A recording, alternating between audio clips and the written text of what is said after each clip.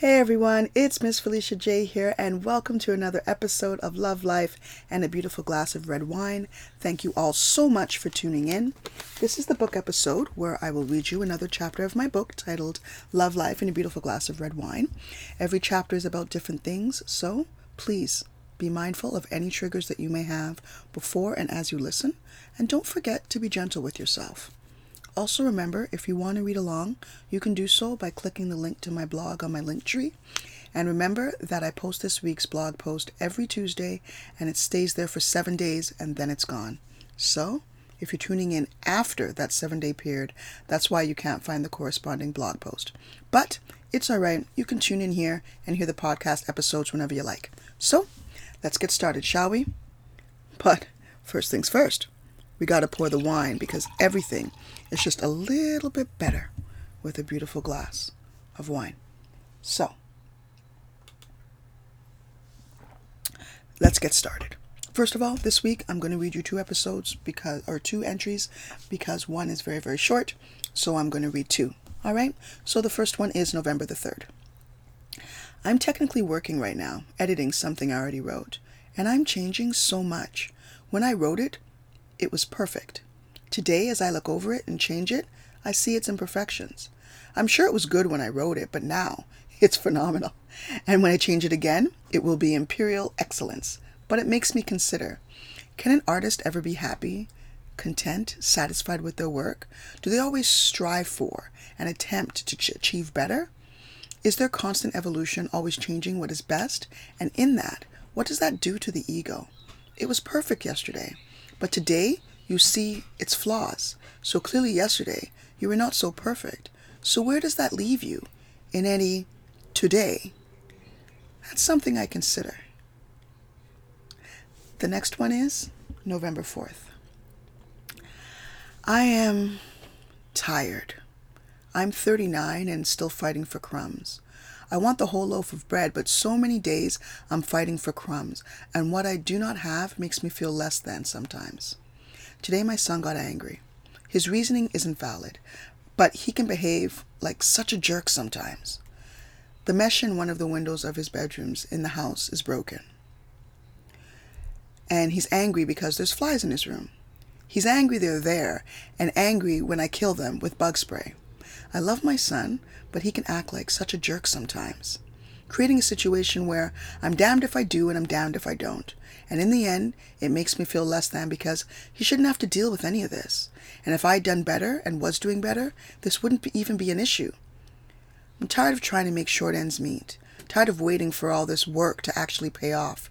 Tired of the constant fight that my life has been. Yes, I know. Keep fighting. Don't give up. I know what to say. I say it to everyone I speak to. But just like them, it's not always easy to stand and take it. There are times when I'm so tired of faking that I'm all right. I want so much better for my children. So much more than they have lived and got. I put us here. And until I get us out of this, I'll never forgive myself for the hell we've lived and live in now. And so when they're upset, angry, or hurt by the current state of our lives, it stabs daggers into my heart. It breaks off another piece of my spirit and renders me into a darkness that I can't fight, even though that I know I'm falling into it. I just can't get out of it. Sadness and guilt still riddle me, and I don't know what to do because I'm trying. But the better day is not here yet, and so in the end, they have to endure along with me. And what mother wants that for her children? I know there are worse than I am, but that isn't soulless. How is you don't suck as much as others suck soulless? Yes, it means I still suck. Yes, roof over your head, food in their bellies, no war outside, warmth in their bellies. I know that matters, I get it, and it truly does matter.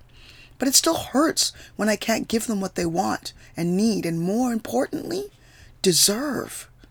It's not their fault they weren't born in a wealthier family, it's mine. It's hard for me to live with that every day, and days like this make it worse. I watched an interview with Kanye West the other day, and the interviewer was asking him how he felt about having another baby and what his fears were. And he said, I want to ensure that I do a good job, that as a parent, I don't mess up, because these are trivial thoughts, he said, because some parents have to worry about whether or not they can feed their children, and that is such a bigger issue than his fears. And it's true. Every parent has a degree of fear depending on their position. So as Kanye said, he is happy for his issues. I'm glad I don't have the issues others may have, but I don't want to have my life come up so that I no longer have to have, but I want my life to come up so that I no longer have to have these issues. I don't want my son to be angry because flies come through the broken mesh that I cannot have fixed. That my children don't have to worry about the bathroom light fixture that can't be turned off because the switch is broken and difficult to turn back on. I want my children to be rid of all the madness that this life presents, and they're able to live a better life, that I can give them better. I don't want my children to struggle. I will, but not them. I want to create a life for them where they don't have to do the things that I have done, make the sacrifice that I have had to make for my family, enduring my ex so that they have their father and an intact family, and so much more.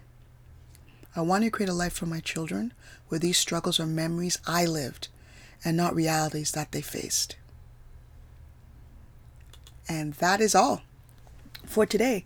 I trust that you enjoyed it, maybe learned something you didn't know before, or learned that you weren't the only one. Whatever you got from this week's episode, I trust that it served you. And remember, everyone, that your flame, your fire, will always burn. Lighting someone else's fire will never diminish yours. It will only create a larger fire. Thank you so much for tuning in this week. Have a fantastic week, and let's make this one count, shall we? Take care, everyone. This is Miss Felicia J. Until next time, be well.